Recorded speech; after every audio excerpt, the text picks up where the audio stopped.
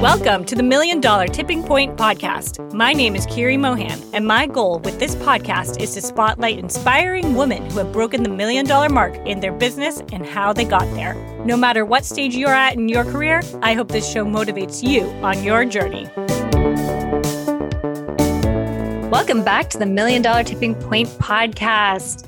Today, we have a great guest on our show. It's Tasha Booth. Before we get into that, I do want to say you can find me at Virtually Kiri on Instagram. And please let us know what you think about these episodes. Let us know which guests you like. Let us know which guests you want on the show. And I will always try my best to do that for whoever requests them.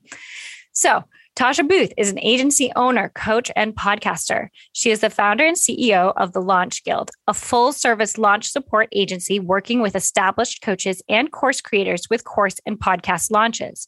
Her team is over 20 members strong and works together to support their clients in being able to focus back into their zone of genius. Additionally, she mentors virtual support pros, launch managers, and agency owners who are passionate and ready to grow their businesses while living life on their own terms. And she is the host of the How She Did That podcast, a podcast for virtual support pros to learn business and tech tips. So you also actually, Tasha, from my research, first of all, welcome. I'm already diving in. Look at me. Thank you. From my research, you also have Love Your Launch podcast, right? Yes. Yeah, we do have two podcasts. We did that kind of as a series. And so we haven't added to it in a while, but it's got a lot of great launch tips in it. So definitely. Oh my goodness. I was looking through all your stuff. We kind of talked about this offline. And I don't understand how you have time for all this.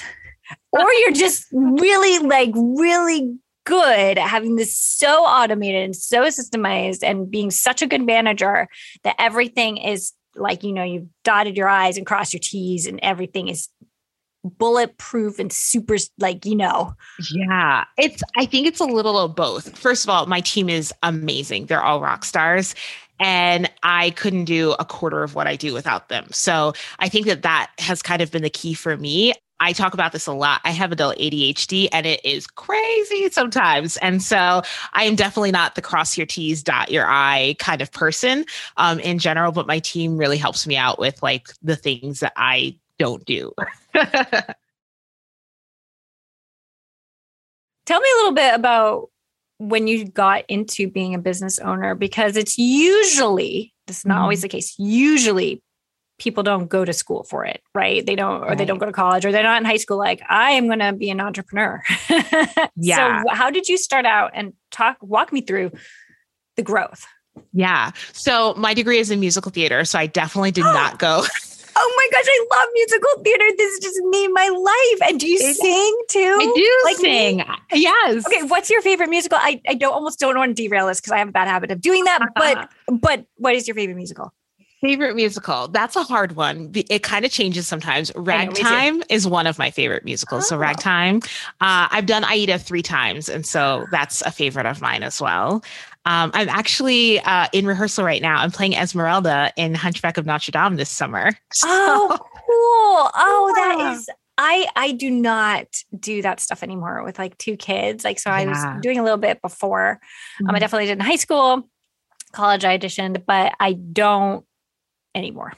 Yeah. too much going on. Sad. I know there's so much going on, but I was really happy after the pandemic of like getting back to live theater and getting to sing again and dance again. Yeah, I missed it. Oh man. When we log off, I want to know more. Okay, so musical theater major. Keep going. So yeah, my degree is in musical theater. I did that professionally for years. And then I decided I wanted to get a more stable job that paid me more.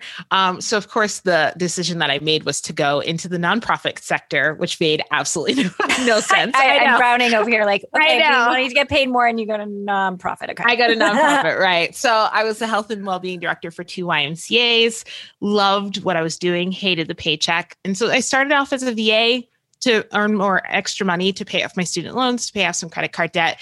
And it kind of really snowballed really quickly. And I got to the point of where I quit my full-time job. I gave them notice within 4 months of starting my business. And then I stayed on for another 4 months because they had a hard time finding somebody to replace me. So I stayed on for another 8 months total. Yeah. And it just snowballed really quickly. And then I kind of got into the place where I was doing a lot of tech VA support for my clients. And a lot of them were course creators and coaches, and they needed all of the things. And I didn't want to offer all of the things. I didn't want to be their designer and their copywriter and their launch strategist and their project manager. I wanted to be their tech VA because tech is the thing that I love. So I finally decided like, okay, what if I like just created this like amazing team that could do all the things, that could be the experts, that worked together day in and day out and had a system and communication styles that work together to, support our clients. So yeah, that's kind of how the Launch Guild was born. And I think overall in terms of growth, it's just been kind of year after year not doing necessarily a little bit more, but like the momentum building a little bit more in terms of people knowing us and, staying visible and all those things. I see on your pages, which is like super impressive to me, that everywhere you turn, it makes me want to buy something, which I feel like has to contribute to your success, right? Mm-hmm. Like you have Tasha Booth, where it seems like you're doing some coaching almost, right? Mm-hmm. So you're training VAs, PMs, and OBMs. For those people who don't know what that is, that's a virtual assistant, project manager, and online business manager. Mm-hmm. And they specialize in launch management. So with this program, it only opens a few times a year, right? Mm-hmm. Correct. And how many people do you take on for that? Usually we have anywhere between like 11 to 25-ish is usually our cohort sizes. And is it for a full year or just? No. So this one, launch manager certification is 3 months. So we usually do like 3 cohorts a year of that program. And then you've got the service provider who wants to turn into an agency, who wants to grow, basically like how you were a VA and then you're a tech VA and then you're like, I'm going to create a team. So you create an agency. That I saw was a 12-month program. Mm-hmm. It's a very small group. How many people generally in that group? So we have 60 people right now in there. I like that you had like conditions you have to apply. I mean, everything seems like you have to apply when looking through exactly. Stuff. I love that. I think that's a very cool marketing technique that it creates this like, oh, I need to be approved. I need to, and it makes people serious, I think, about it, right? I agree. I want people who are serious. I want people who are dedicated. I don't micromanage people. So I want to know that like they're dedicated to getting to the end result and to showing up and being there. And I also want people who have enough experience that they're going to get the promised transformation. And so if the person's a brand new VA and they've never done a launch before, launch manager certification isn't for them yet because they don't have the experience, like just knowing what a launch actually is, or knowing what a open rate is. Mm-hmm. I need them to know that terminology before they're ready for the program. Same thing with agencies. I get a lot of people actually who are just like, well, do I have to start as like a solopreneur? Can't I just go straight to like owning an agency? And I'm like, no, you need the experience of knowing, first of all, your validated product and your validated what your offers are. But second of all, understanding like what it takes to get to the end result. Like how long does the thing take, Mm-hmm. So I think those are the 2 main reasons why, applications for everything. For our audience, can you go into a little bit of what a launch consists of? I know it's going to be hard to like really distill it down, but try your best so that they can understand. Let's say I am writing a book and I want to launch it in the fall. Okay, we're recording this in June. So I want to launch it in September. Just tell our audience a little bit what that would look like. So we actually don't do book launches because we don't do product launches, but. okay, my bad. All right, pick another example. Okay, so let's say you wanted to launch a program in the fall. Okay. So we normally work with our clients for about 8 weeks. And the goal within that 8 weeks is to get them ready for about a week to 10 days tops of there really just being a lot of energy around whatever their program or thing is. So I think people think that launches have to include all these bells and whistles and like fireworks and everything. A launch is really at its most simple, really letting your audience, your core audience, and bringing in more audience people to understand who you are, what you do, who you serve, how they can work with you, and putting a spotlight on one specific product service program for 7 to 10 days. Let me get even more nitty gritty. Mm-hmm. What does that look like? So when I want people to understand, like, there's emails that have to be crafted. Right. There's a social media game plan usually. Mm-hmm. just kind of break those down. Yeah. So it starts with a strategy, right? So we like to start all of our clients off with like a really clear strategy. We talk to them about like, what are some ideas that you've had? What are you thinking about doing? How do you already enjoy showing up? How does your audience already see you or know where to follow you? So once we get that down, then it's a matter of, okay, what is that customer journey like from the beginning of the launch? So usually something like a webinar or a challenge or a summit or something like that, where they can just get a little bit more of that person for a while. And then it leads into, of course, the offer, the actual offer and an invite to join the course or program or community. So yes, we always have supporting things like emails that go out to remind people that the launch is actually happening. We have social media that goes out, sometimes Facebook ads that are happening at the same time. It's just a matter of really figuring out what our clients want to do and how they enjoy showing up. We talk about stress-free launches all the time, which like blows people's minds because they're like, launches have to be stressful. I know. And I'm like, well, there's the good stress and the bad stress, right? The good stress is you care about it, right? There's the energy, the excitement around it. But that bad stress comes when we're not prepared for it and we haven't done the work on the front end to reap the rewards that we're looking for during the actual launch. So the goal in the Launch Guild and for our team is to really support our clients in making sure that like they're not writing emails at 11 o'clock at night the night before, and that they've got all their ducks in a row so that they really can show up as their full self and show up in their zone of genius during their launch. It's a lot for our audience members who have never really done a launch. And sometimes service providers fall into this where it's like more consistent stuff they do month after month. It's a lot. It can be very stressful. So hearing like stress-free, I'm like, I don't know how that's possible, but sure. So that's kind of like, I guess, what you're doing with the Launch Guild, right? You have the full service launch support. You've got day packages where you have a launch day, design day, or strategy day. And then you also have a podcast launch product, I should say. And what's amazing to me is like, how do you actually kind of split this up? Because you must split up your year somehow so you don't get overwhelmed, right? So you've got the VA, PM, and OBMs learning launch management 3 times a year, right? You've got the service provider turning into an agency program.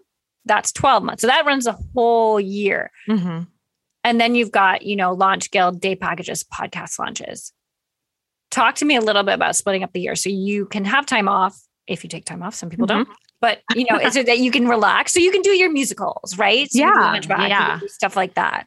Yeah. So I am huge on prioritizing rest, not just for me, but also for my team. So we actually take 2 full weeks off twice a year.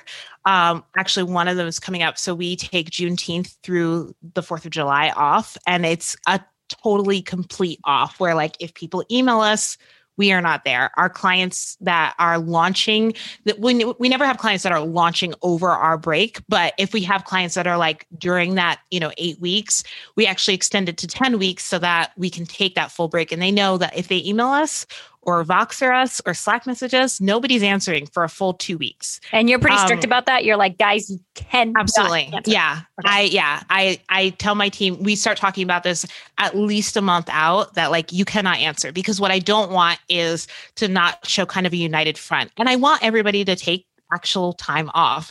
And then we do the same thing the last 2 weeks of December. In addition to that, everybody on my team, all of my full-time employees have unlimited paid time off. So for example, my assistant, Danny, is actually in Australia for a month and she's working half days. Oh, wow. While she's in Australia. Yeah. So it's things like that. And we definitely prioritize rest. The reason that I can do so much is because over the years, we have worked really hard on the agency side to get me out of the day-to-day implementation. So I still do sales calls. I still do proposals. Once the person has said yes, that's it. That's the rest of, their day-to-day contact with me. I may send an email and check in and everything, but I trust my team and I know that they are experts at what they do. And they're also experts at supporting our clients with amazing customer service. So once they've said yes, like I'm out of the implementation part of it completely. But those are for launches. So then you must though be working with the training the VAs and PMs, ADMs, and also the service provider turned into an agency. So does that take more of your time then? That takes probably more of my time. I also do have a support team on that side in terms of accountability coaches within Agency Thrive Mine. I would say launch manager certification probably takes the most of my time because that's a program that I run by myself now. But even that is really like we've been running that. I think we're on our 5th cohort. So almost 2 years we've been running that program. And we've got it down to, automated. I know when the Q&A is going to be, when the lives are going to be. I know when capstone's going to be. So we do a really good job also at setting our calendar at the end of the year for the following year. So all of my breaks and all of my busy times are already accounted for. This is very organized. That's what I was getting to. Like this, I mean, you're like, no, I have adult ADHD, but no, this is organized. So props to your team. Who or what was the first position you hired? Mm-hmm. So a long time ago, when I first started, the first position that I hired was actually a Pinterest manager. Oh. Because I was doing a lot of Pinterest management and I was just overwhelmed. So it was a person to double me and to take some of those Pinterest management clients. If I were to do it again, I would not hire a Pinterest manager as my first person. So what I teach and what I really live by now is that an operations manager or an operations assistant at least would have been my first hire.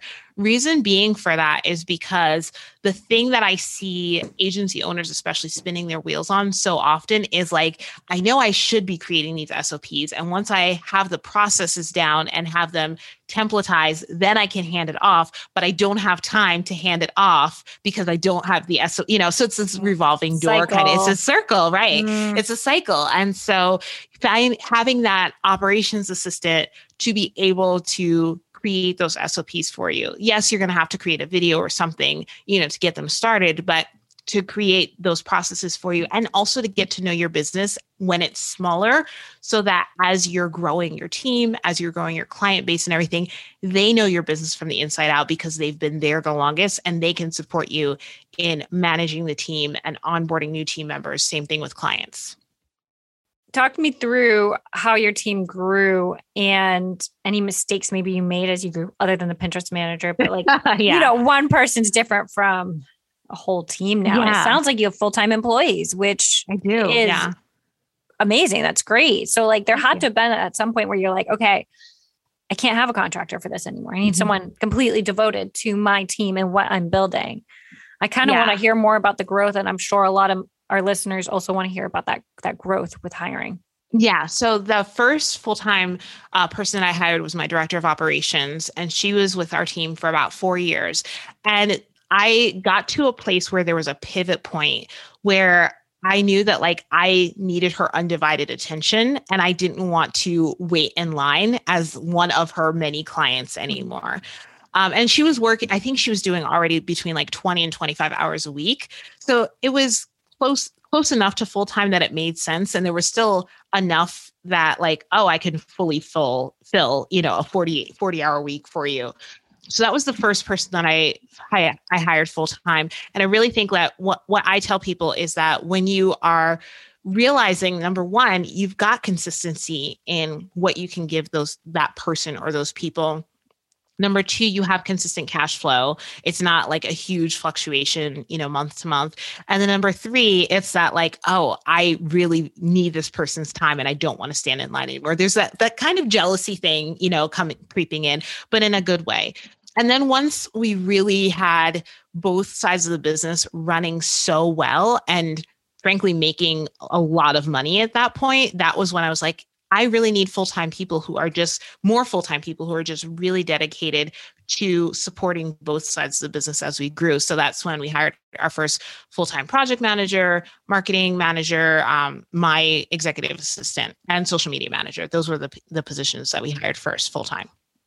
And were they remote to begin with, or did you have an office like pre-pandemic? Okay. Yeah, everybody has always been remote. So my team, I hire only in the US because first of all, because it's easier for like taxes and accounting and all that stuff. But then also just because of time zones and everything, we work with clients all over the country, but we communicate so much that even having people that are East Coast and Pacific, that's hard enough. But yeah, so I couldn't imagine having any more time zones.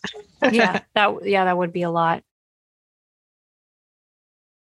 So talk to me a little bit about competitors and how you've placed yourself compared to other businesses that might do something similar? Mm-hmm.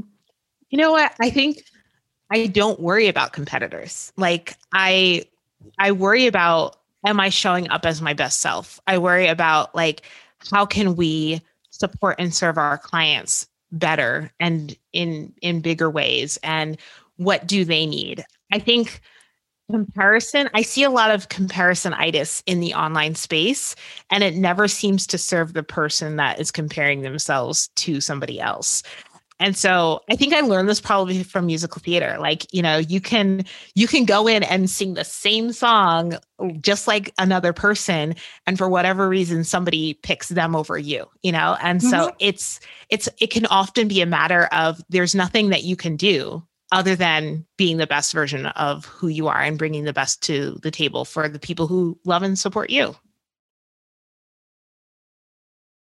I want to rewind a little bit. You said that, when you were building out your team, I don't think I actually got like a full understanding of how long it took you to get to a place where you felt like you were making good amount of money, right? Like you kind of mentioned that. So we said like, okay, it took you 8 months when you were working the nonprofit. And then by the time you're able to be a VA completely, but then how long did it take really to get from like the tech VA, oh, I want a team, and then to really get to that point where I am comfortable and I feel really good about this money? Mm-hmm.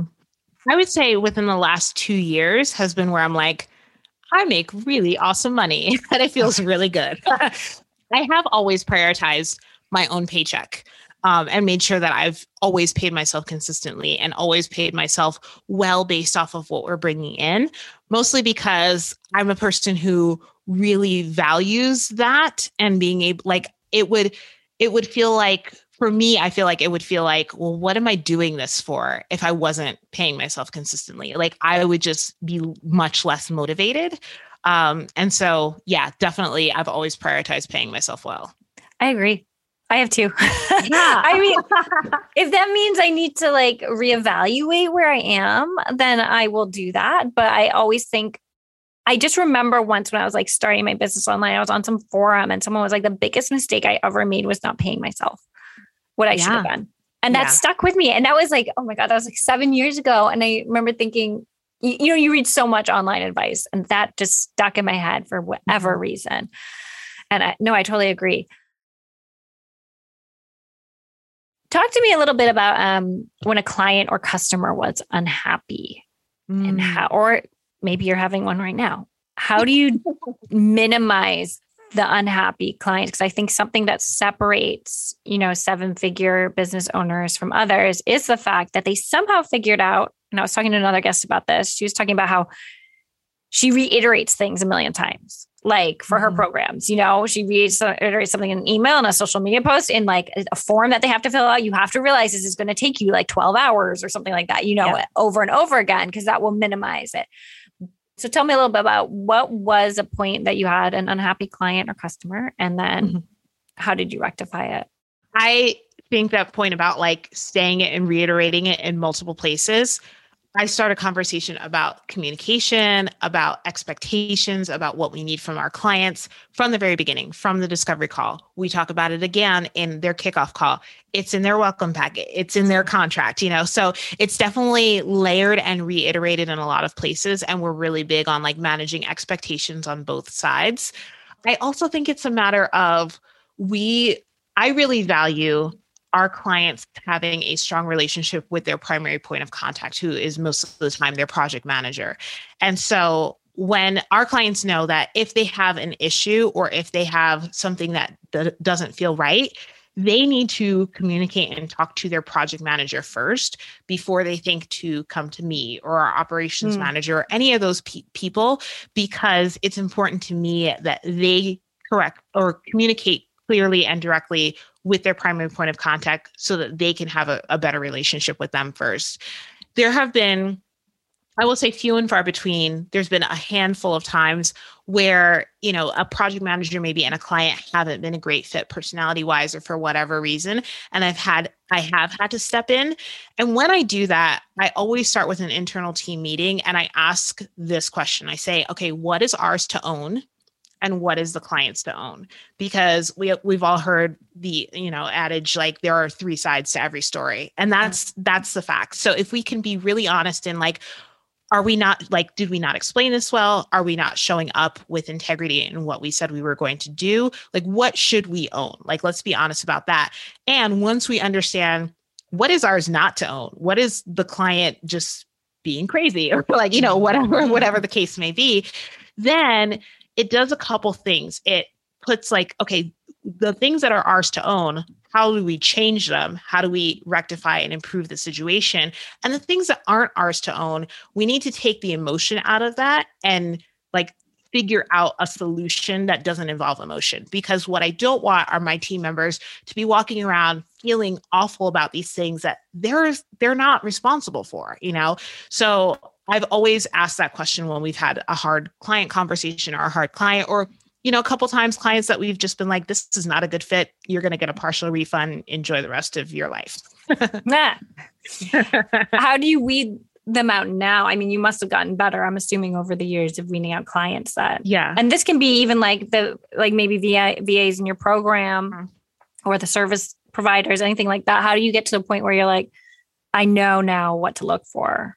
Yeah, I think it's a matter of asking enough questions and asking super clear questions. So some of the questions in both our discovery calls as well as in our applications for my programs come out of, bad situations, come out of like, I've had this situation, I don't want to repeat it again. So now I'm asking this question in a way that doesn't feel negative, but like gives me the red flag or the green flag, depending.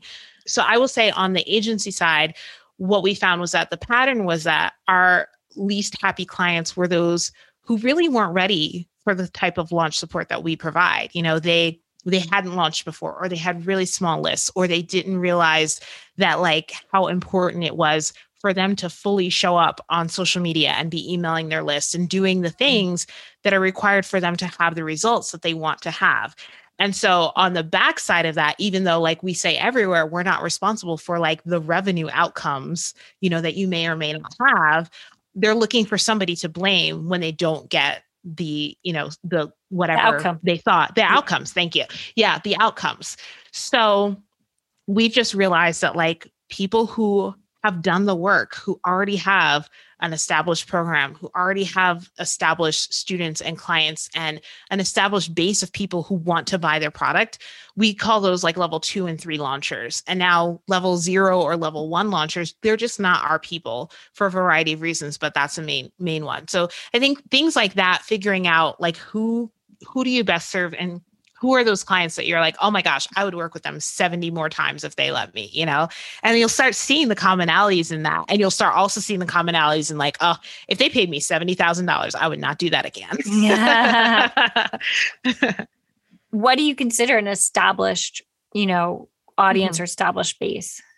Yeah, I would say somebody who has absolutely at least done one launch for whatever they are trying to sell. So that means they've had one successful launch. They could have done it on their own, and maybe they've had 15, 20, 25 people, but it's a validated offer, a validated service or product, and they're now ready to kind of start scaling that offer and that product.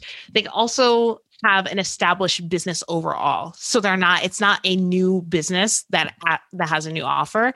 And they also have some kind of presence. So they're emailing their list, they're doing social media, they're creating and cultivating that community in at least one really clear and key and consistent is the word in that consistent way that would be established for me. Mm-hmm, mm-hmm. What do you think are some common pushbacks that people might give you? Mm-hmm. I definitely think, well, there's two of them. I was going to say price point, but honestly, we don't get as much pushback on price point anymore. The thing is, we are very conservative about good, better, best numbers when we're telling people like, here's what you can potentially project for the number of people or the dollar amount that you could make in this launch. And we do that based off of email list. And so if the person doesn't have a large email list, those numbers are not going to be super fun for them to see in black and white. So, we have people come to us and they're like, I want to have $1 million launch. And I'm like, okay, you have 1,000 people on your list and good, better, best is 1% to 2%. So it's like you're not Tim Ferriss. Yeah, Sorry. exactly. So how about we start with something more realistic? And sometimes people like love and appreciate that. And they want to go forward because they know that the foundation that they're setting now with all of the things that we're going to support them in is going to help them get to that $1 million, launch eventually, but it's probably not going to be this launch. And sometimes people are just like, nope, you're crazy. I know I can do it. And I'm like, I cannot wait to get that email when you do it. But we are not going to be the team to help you because you're not going to be mad at me in 8 weeks when you don't make $1 million. So you must have been, at one point, you must have taken on some kind of client that it bombed. I don't have any other better words for it. Yeah. Where the launch bombed. Yeah. And it happens. And I think that what's really important to us is that we're not just looking at revenue. Like there are so many other metrics that are, I would say, equally as important in a launch so that you know what to continue doing, what to stop doing, what to, start doing for the future. So if you are that's why we have an entire launch debrief with our clients once we finish the launch. We're looking at what was the engagement like? What were the questions that kept popping up for people? Like what were your open rates like? When did people respond the most to an email or to a social media post? All of those are keys in terms of like, how can we maximize and kind of optimize everything for future launches?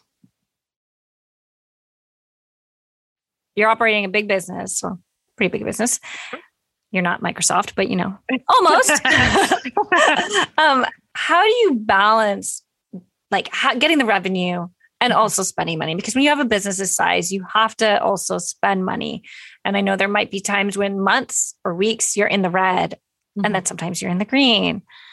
What is that like for you? First question, I guess, is let's talk about what is the best investment you can make?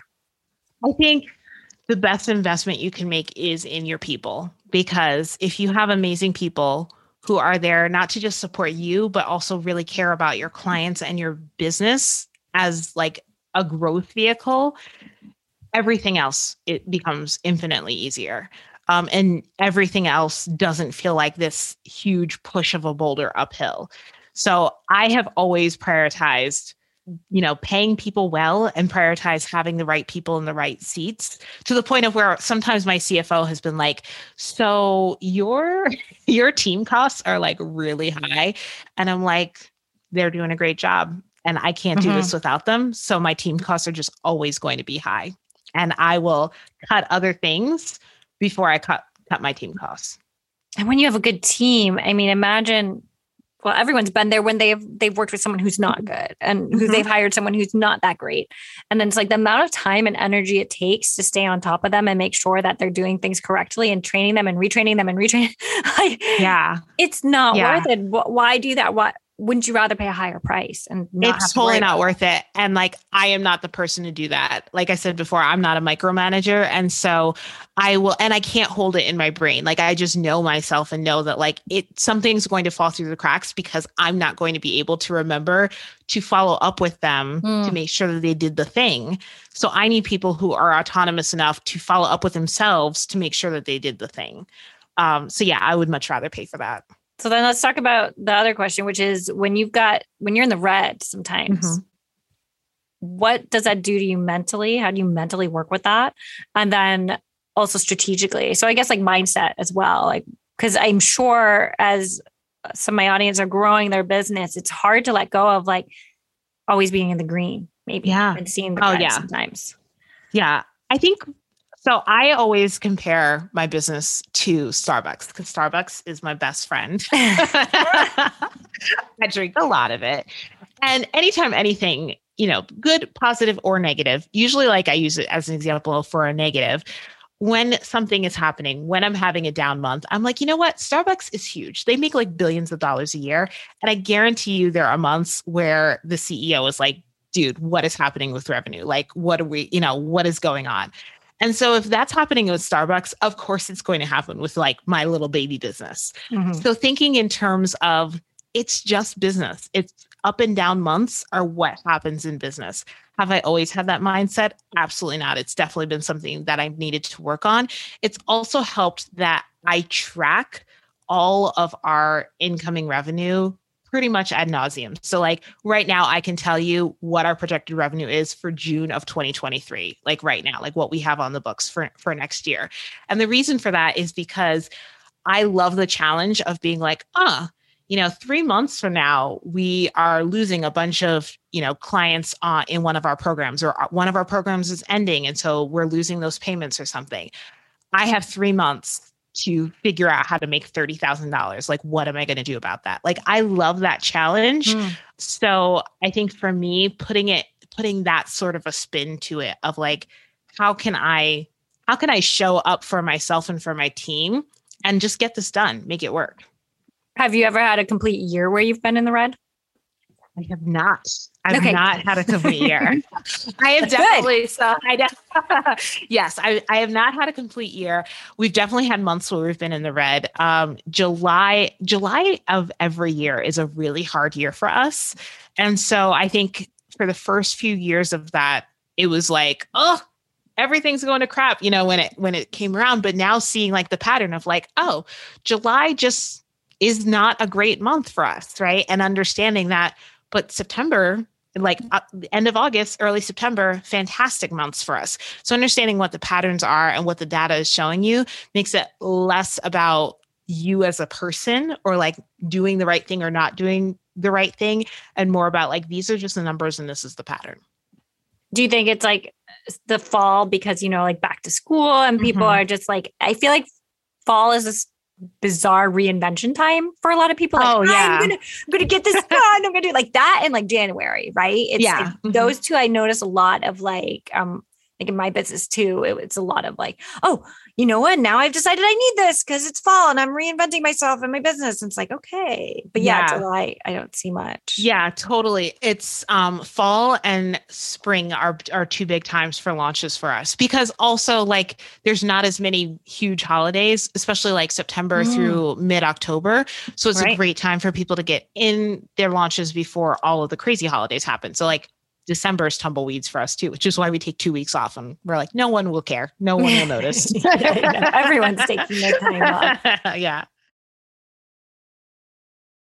What advice do you have for other women as they grow their business? Why do some women hit roadblocks and others don't? What can they watch out for as they grow? Mm-hmm. I feel like everybody hits roadblocks. It's a matter of what you do when you hit that roadblock. So for some people, they hit that roadblock and then they just sit down in the road and they stay there, right? So it's a matter of, okay, I've hit this roadblock. Well, what are my options to how to get through or around it? I think that something that has been, or a few things that have been really important for me and to me, I've always had some form of coaching, whether it be I'm in a group coaching program, I'm doing one-on-one coaching. I just think that an outsider's perspective into what's happening in my business is so vitally important. And then the second thing is to be around other business owners. This is one of the reasons why I stopped coaching agency owners one-on-one and went to a group program model, because the difference in mindset that I saw was when agency owners had an issue, either they had an upset client or a team member didn't work out or a team member up and quit. They'd be like, this is the worst thing that's ever happened to me. And I'm like, other agency owners have gotten through it. Like, you will be fine. And they wouldn't believe me because they're in their silo and it's just them. Whereas in a group program, somebody will bring that same thing to the Facebook group and 10 other people are like, oh, that happened to me last Tuesday. Here's what I did about it. So they realize, oh, I'm not doing anything wrong. Like, this doesn't make me a bad business owner. Like, it's just business, right? This is how businesses work. So definitely having your group of people that you know, that you trust, that you can be really honest with in your journey and that understand the online business space, that understand kind of the things that you're going through. I think that that's really important. And then the last thing I'll say is consistency. People ask me all the time, like, Tasha, what's your, secret sauce? What makes you special? And I'm like, nothing makes me special other than the fact that like I kept going when others stopped. And I'm big on rest. So it wasn't like I hustled and grinded my way. Like I take naps every single day. Every single day I take a nap. Sometimes two. But I paced myself and I stayed consistent the entire time. That's great advice. I don't think I've heard that one before, that someone takes 2 naps a day. Take a nap. I love it. You know, it works for you. And I think I've learned that too. Sometimes when I get sick, I look back and say, what have I done? What have I've been going too hard, especially if it's like a random sickness, right? Have you faced any hurdles as a woman in business and also as a woman of color in business? Yeah. I would say, I think the hardest thing for me has been realizing that because I am a woman of color in business, there will be people out there who don't necessarily think that I can help them. I think the flip side of that is there are so many amazing Black women who have come to me and said, like, I chose you to be my coach because I've never seen anybody else who looks like me doing what you're doing. And so that is the blessing in it. But I think the downside of it is that sometimes people make, and I don't think that they're making this decision from like a conscious place. I think a lot of times like we have implicit biases that just have been kind of ingrained in us, but like they'll see a picture of me on a Facebook ad and make a decision that I'm not the coach for them, specifically because I don't look like them sometimes. And that was a hard pill to swallow, that like, it's not a thing. I can do literally nothing about it. It's just, and this is what it is kind of thing. But once I realized it's just is what it is, it's a matter of loving those who love me and embracing those who embrace me and supporting those who support me and realizing that there's somebody for everybody and I'm not the person for everybody. Can you tell us where we can find you? And we'll totally list it in the show notes as well online. And if you have any freebies that you want to share, I know you do because I saw them. But please, this is your moment to just tell us where our audience can find you. Absolutely. So I have 2 websites because I have basically 2 sides to my business. So thelaunchscale.com is where you can find me for all things full service launch support. And then tashabooth.com is where you can find me to support if you're looking to become a certified launch manager or to start, grow, or scale your agency.